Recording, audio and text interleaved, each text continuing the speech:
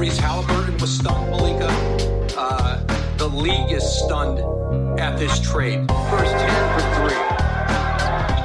Halliburton. What a great read. Now he's going to steal. Cortez throws it down. Here's Turner just back in. Gets his own board, going strong.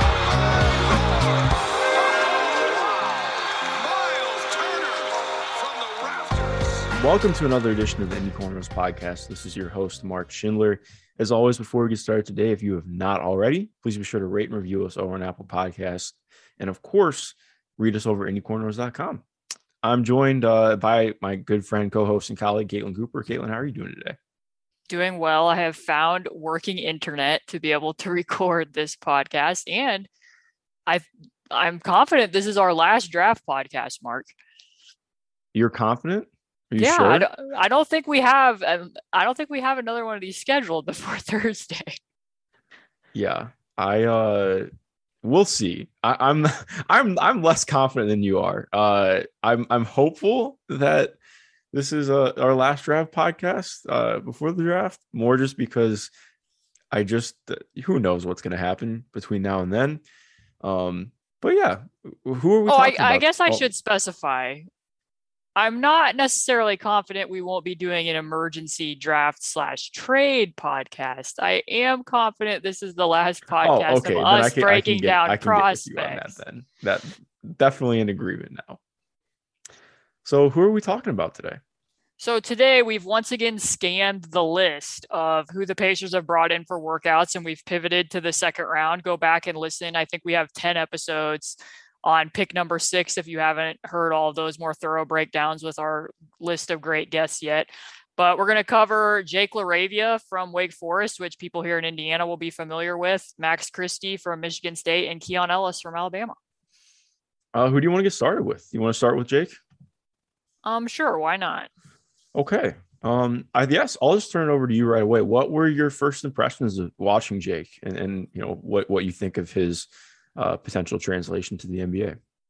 Yeah, so right off the top, when he wasn't originally on the list, he just now worked out for the Pacers yesterday. When we did the episode on Friday, I would have put him in the grouping of 3 just because you and I had watched Wake Forest play Duke whenever we did the podcast on AJ Griffin. And a lot of times, I don't know what your process is, but a lot of times when we're watching these games, I'm so intently focused on that player that I don't always notice necessarily what specific players from the other team are doing. But I did notice some things about Jake LaRavia in that game that I thought were intriguing. So I think my overall take on him, this is going to sound kind of strange because his shooting stroke is as smooth as it is. And he obviously shot very well from the corners and just his overall catch and shoot 3 type player. But I think my thinking is that the type of team that drafts him needs to be, and I tweeted this on Saturday if people want to look at the clips that I have, but they need to be creative because I think he can do a little bit more than that.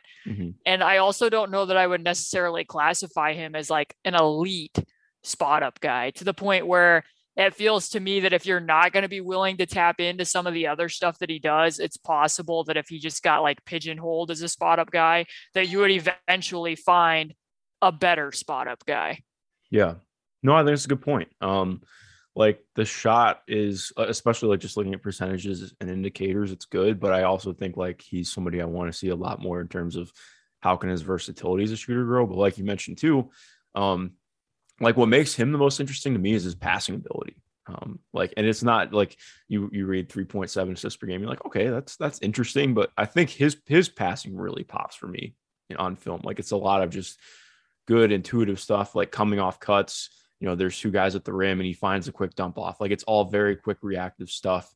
I'm really excited to see what he could do as more of like a roller and screener at the next level and how his passing could look from there. And also too, I mean, he has really quality ball handling shots for his size as well. Like, okay, maybe you can do some fun stuff like running inverted pick and roll or just doing the most to get stuff out of his skill set, like you're mentioning. Yeah, I like that you bring up the passing because when we talked about Christian Braun on Friday, like he can do a little bit of passing too, but the difference between he and Jake LaRavia is Christian's going to drive mostly in a straight line. And once, he gets cut off by the defense, he's going to have to be patient and hope that somebody cuts, or he might find the open guy there. Whereas Jake does, he can drive the baseline and be from underneath the basket and make a kick out, or, he can be like that wing connector player where if you do pass it, like what you're saying, if you do pass it to him on the cut, or, he does a catch and drive out of a closeout, that he's going to be able to keep the action flowing and get to the next play. I shared it on Saturday, but the chemistry between him and Alondes Williams is really just pretty splendid in everything that they were able to do. It's not like a huge sample size, but one of my favorite plays that they ran was like a 5-out backdoor play where it's a handoff for Alondes to get the ball up top, and then Jake kind of shifts up from the corner and backdoor cuts, and it works because they're putting the center at the elbow. Looks like he's going to go set a screen so the opposing center doesn't sag back and protect the basket on that cut. The one thing that really stood out to me about it is it's pretty stunning how much that continued to work throughout the season when surely every team had that play on film. But two things is that they could actually flip-flop roles in the way that you're saying. Like sometimes Williams would be the cutter and you could bring Jake off the handoff and he could make that pass. And if you go and look at the clips, it's not an easy pass to thread that with a quick whip with your offhand going into it. And beyond that is Miami. I watched Wake Forest play Miami. They trapped it as they normally do, being aggressive, trapping handoffs and ball screens. He goes on the cut. Because they trap it, they're able to sniff out the cut.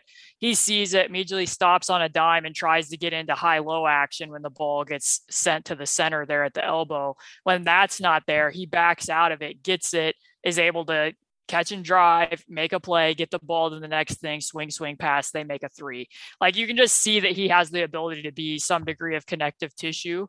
And then what you're saying with inverted pick and roll, it's not a very high sample size, but they did do a lot of two-man game with he and Williams where, what stands out to me a lot is that Jay can play both sides of the pick and roll. He could be the ball handler or he could be the screener in the right settings, but they ran 4-5 pick and roll where he could do a bully drive against Miami center, or he could be the ball handler. And if he gets a guard, he might be able to go into like a Barkley drive or, get to the basket and make a pass from there as well. So there's not a lot of guys who can be the screener, slip out into space and shoot a three. They play North Carolina. He's able to get on the short roll and get fouled there, or be the ball handler in the situations I just described. That's a lot of versatility. So I hope that the team that drafts him is willing to look at all those different options. I mean, I will say, and I'll get your feedback here, I don't know that I think he has a lot of upside as a pull-up shooter. Yeah. So what you're doing with him as a pick and roll ball handler, which I totally agree with you, I would use him in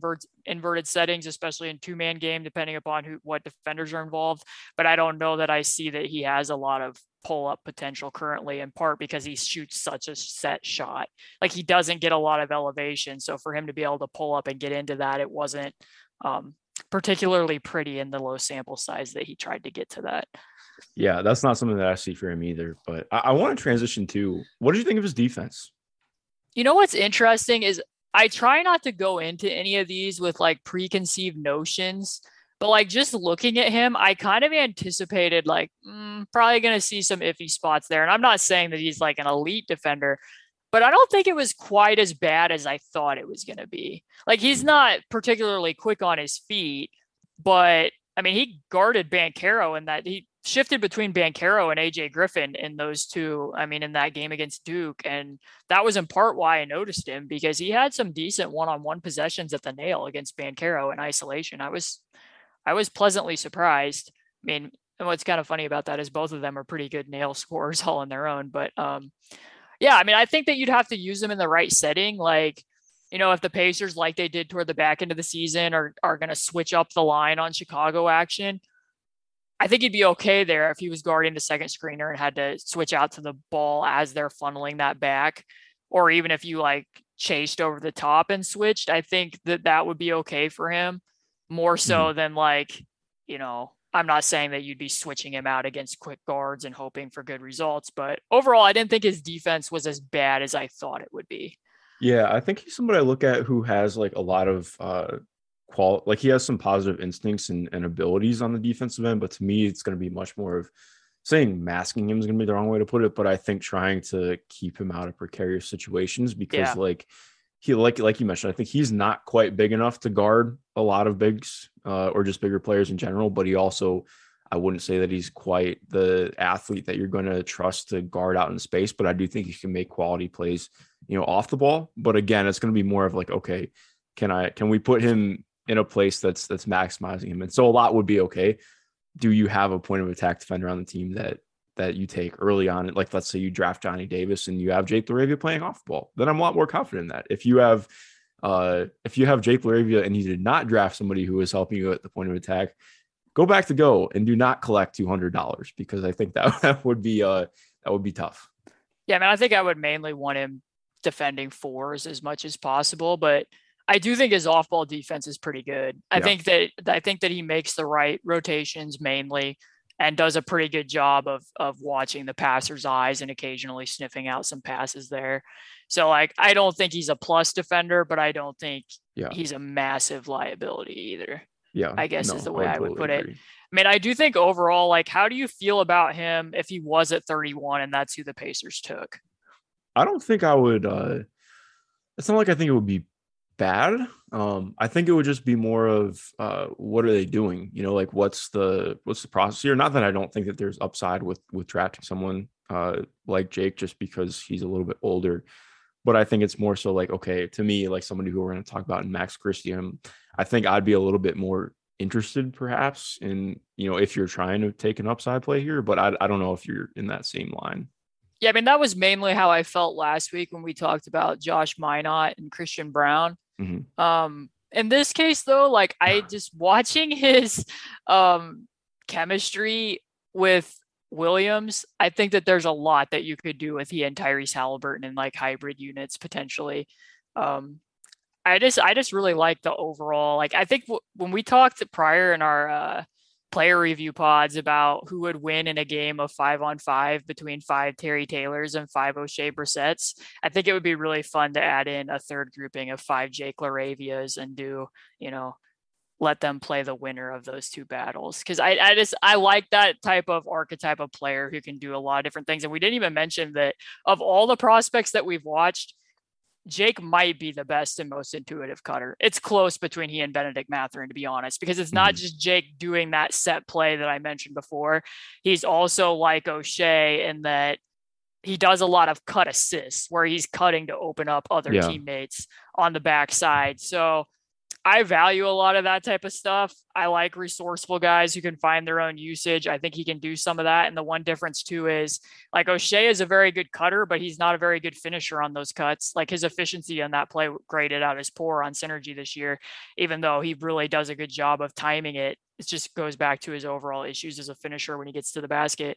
I don't necessarily think, I mean, it's possible that because of what Jake's athleticism is, that might be a thing, but he overall finished better in those settings and gets a lot of dunks out of that as well, at least at the college level. So I don't think that I would have a problem with it if they took him. I value, having this type of player, even if it is that they're trying to get younger and rebuild, just because I think that he could really play with Tyrese and potentially not to the full extent, but also with TJ McConnell. If they were playing in bench units, I think that there's fun stuff that you could do that they really haven't had at the 4 spot. At the backup role. Yeah, no, I think I totally agree with you. Especially when you're getting, like you mentioned, like having like the 31st overall pick. I don't think you can just go wrong with selecting a good player. So yeah. Excuse me. Who do you want to transition to next?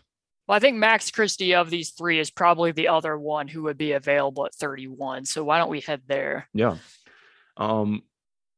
What were your thoughts on Max just in general? I don't know how you're going to take this, but we had watched several Michigan State games throughout this process as well. So this was kind of helpful because we watched Michigan State play Ohio State. We watched them play Purdue. I think we watched them play when we did the Keegan Murray pod as well. So like we had seen a handful of these games before I did more prep for this week. He kind of reminds me of if Jeremy Lamb could play better defense. Yeah, no, honestly, I think that's a really good way to put it. I kind of like that. I like that a lot. Because I think if you're pointing out his like main crystallized thing that he does, it's mainly like coming off. It's not him coming into a floater off of a curl, but coming off of curl screens into pull up twos is like kind of Mhm. his jam. Yeah, no, definitely. And I think he's interesting because he was somebody who, like, I think he had really bright moments this year, but he definitely struggled a lot with size and physicality, like being Yeah. a pretty young player. You can tell like he definitely has room to add to his frame. He's got good size, which, you know, again, and you're doing a lot more in terms of projecting out, but I think he's somebody who's going to be very, very shot dependent, like what happens with his jumper and where it gets to. Like you mentioned, I think he's interesting to me too, because he shows, and especially too, like going back and watching some of his pre-college stuff, he shows some really interesting stuff as like a pick and roll ball handler. Not again, like not as somebody who's leading things, but as somebody who can make a play or two. With, you know, if he's getting an over, you know, if he's able to, um, you know, flow into a secondary pick and roll. I'm like, okay, I think he can hit a pocket pass. I think he can throw a lob. Like I actually felt like pretty decent about him as a lob passer this year. But a lot's just going to be, can he make the defense care enough? And, you know, that's a whole other thing. But I especially like you mentioned with the defense too, I think like he is a very deceiving looking defender. So much. He's got high hips. He's pretty, I think he was what, like 180 on a good day at like 6'6", 6'7". And but honestly, very solid tracking off the ball. And I thought that he made some really good plays as a low man throughout the year as well. Active hands, obviously going to struggle with physicality against bigger wings, but generally like pretty impressed with him defensively. Yeah, I mean, his steal and block rates weren't really going to jump off the page, but I did think that he did okay staying skinny through some screens on ball. I think you could cross match him onto some ones. Some of that's a little bit deceptive because Michigan State played at the level so much, like especially in that game against Wisconsin, they were really doing that. So then guys are slipping out of screens. So it's not like he's having to hit as much contact. So it's a little bit harder to judge what would happen if somebody was like actually setting a hard pick in those situations. But when they played Ohio State down the stretch, they put him on to Johnny Davis, and Johnny Davis was dealing with the ankle injury. Like we mentioned on that podcast, he didn't have a great game the last like 3 or 4 games of the season, but I mean, he put the clamps on him. Those like last 3 or 4 shots, he couldn't get anywhere. He couldn't do what he wanted to do. I was fairly impressed with his defense in that particular game. Wasn't quite as standout against Jaden Ivey.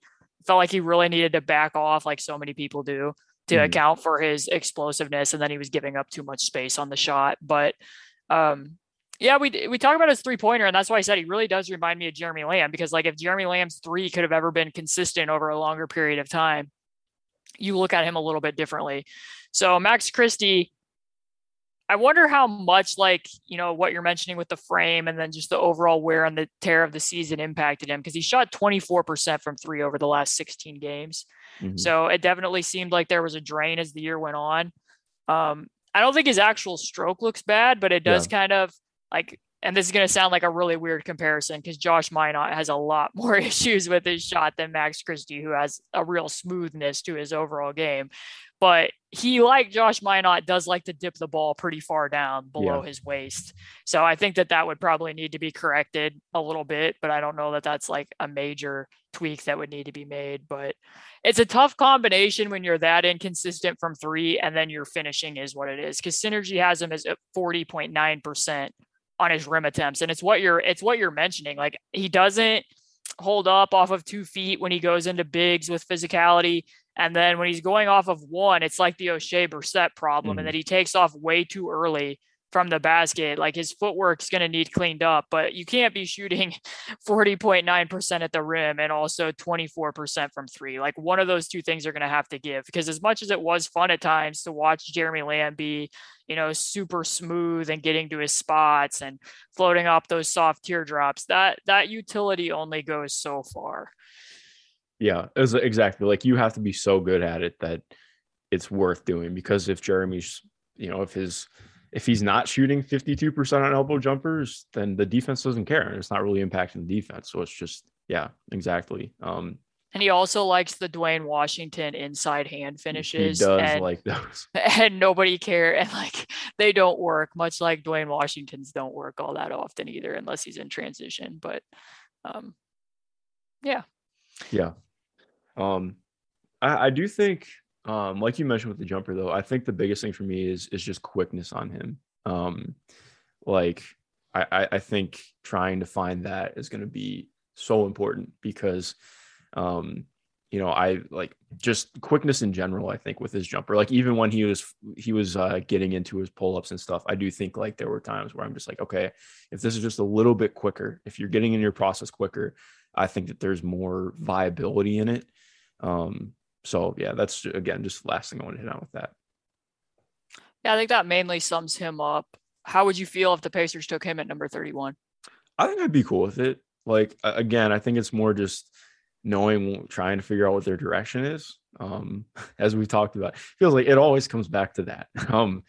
But I would be pretty cool with that. I have no qualms with that whatsoever. I'm not that these two would be in direct competition, but we didn't really get into this on the last podcast or really so much at all. So I kind of want to get your thoughts. We've talked a little about it a little bit off air, but how do you feel about the amount, like there is a pretty high potential here on Thursday that unless they move up or move down, that a shooting guard is going to be who they take at number 6, because that's who's going to be on the board, whether it's, Mathurin, Johnny Davis.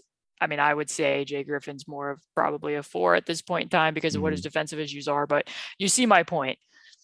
And the fact that they've been connected to, or prior to, Jalen Brunson. Then it seemed like they were being connected to Colin Sexton and rumors. And, some of that's just going to be because they have cap space. Like, I think sometimes it's going to get put out there that teams with cap space are interested in players because agents are trying to drum up markets. But it does seem like, that's a potential to be out there. So how do you view that through the lens of Chris Duarte?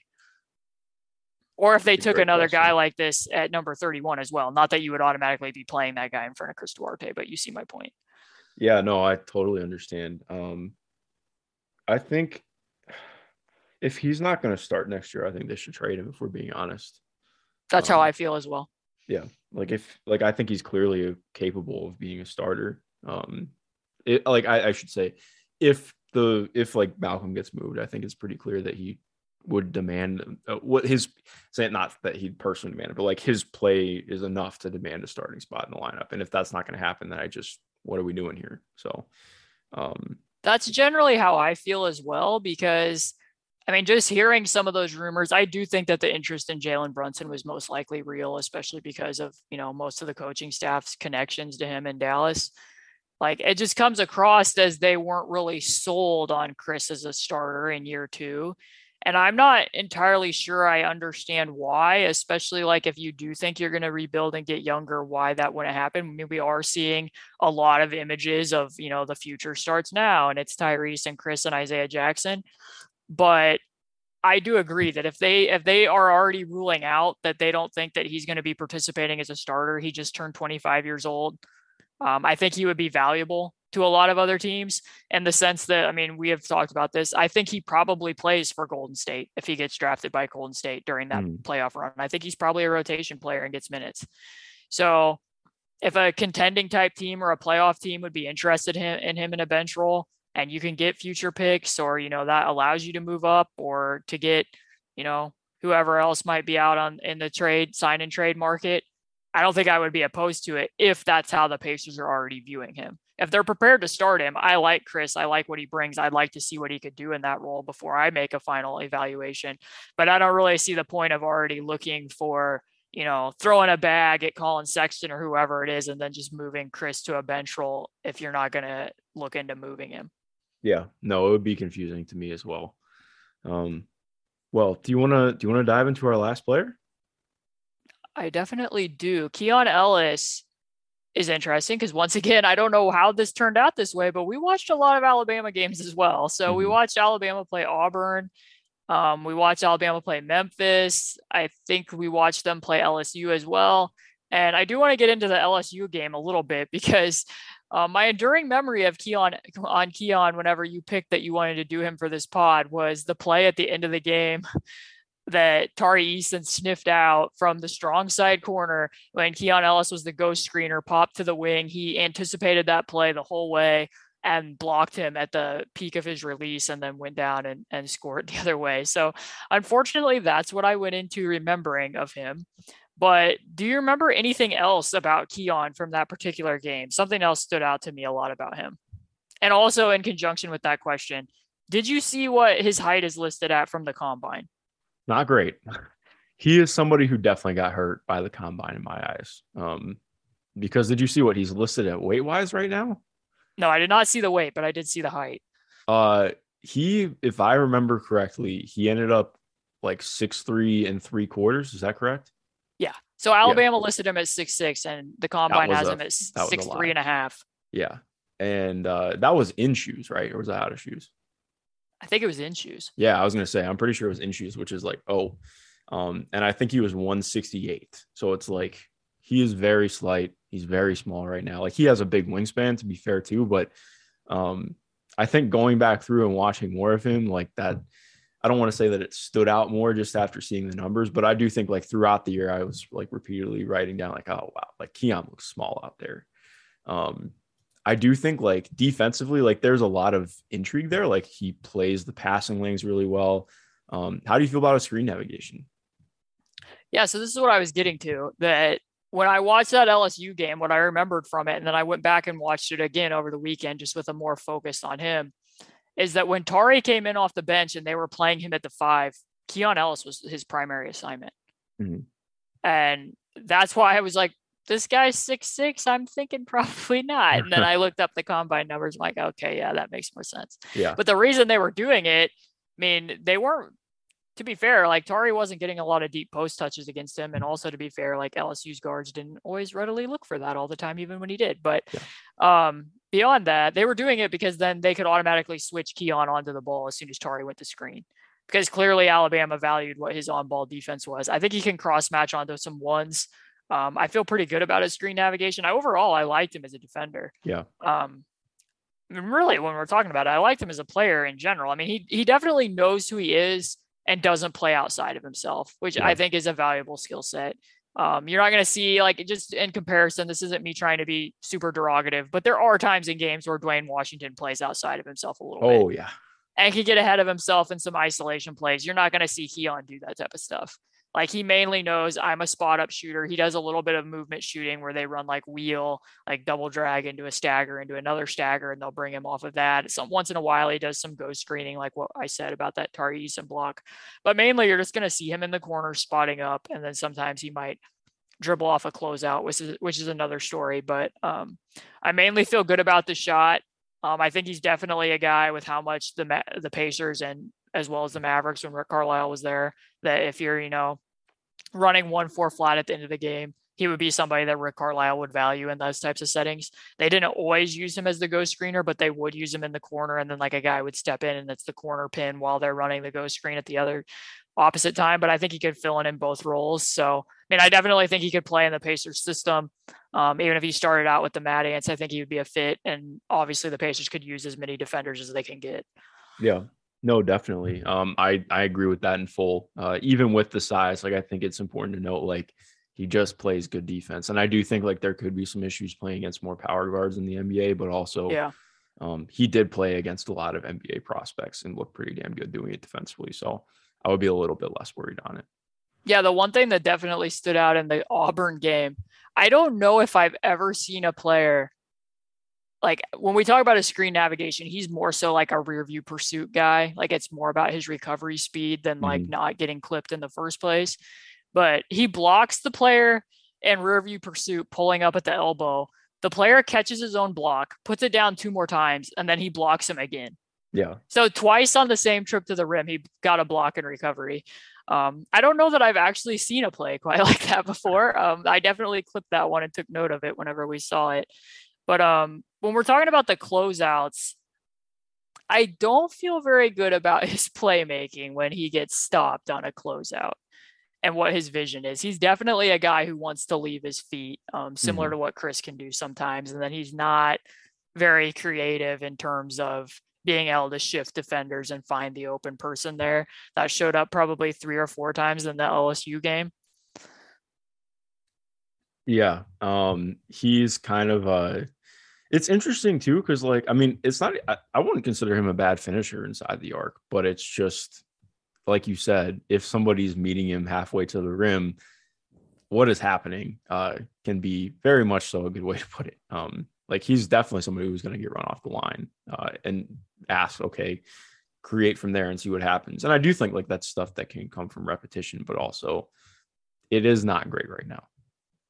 Right. So in spot up situations, he attempted 117 total shots and only 14 were at the basket. He converted 8, a good conversion rate, but he doesn't always get the full most of his gravity. And when he does get stopped, like I said, I don't necessarily feel great about his passing ability. The other opponent that I forgot that we had already watched Alabama play was against Baylor. And that was another one that was interesting in terms of assignments because Baylor assigned Jeremy Sohan to him. And that felt somewhat telling as well, because the reason they did that was kind of like, you know, what would happen when Robert Covington played for the Sixers. Like the Pacers would put Victor Oladipo on Robert Covington because they knew they could roam, because if Robert Covington caught it, there wasn't a lot of risk of what he was going to do off the dribble. Yeah. So like you could see Jeremy Sohan really playing free safety in that game and coming fairly far off because they weren't too concerned about what else Keon Ellis was going to do aside from shooting. Yeah. No, I think that's a really fair point. But I also just like overall 20,000 foot view, like low usage, efficient wing, pick and chooses his spots, can do a little bit of defense. Like if you can get those guys, like, I don't know, his range seems to be all over the place, but if he would be there at number 58 still, like that's probably somebody you take. Yeah, no, I fully agree. Like, I don't think it'd be crazy if he goes higher than that too. Yeah. But yeah, I mean, like, again, this is somebody, if he was actually 6'6", like this is pretty close to a first round player. Like, so, but again, he's not 6'6", so that's the mental math there for you. But is there anything else you want to close out on him or any of the other guys?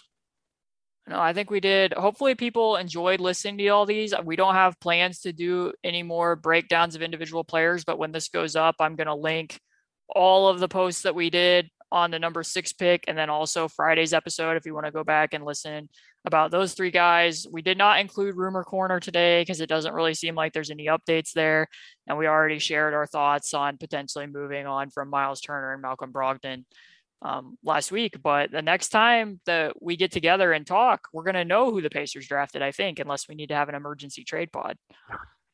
Oh gosh, we'll see what happens with that. Should be interesting. Well, Caitlin, this was fun as always. To everyone listening, thank you for listening. And most importantly, have a good rest of your day.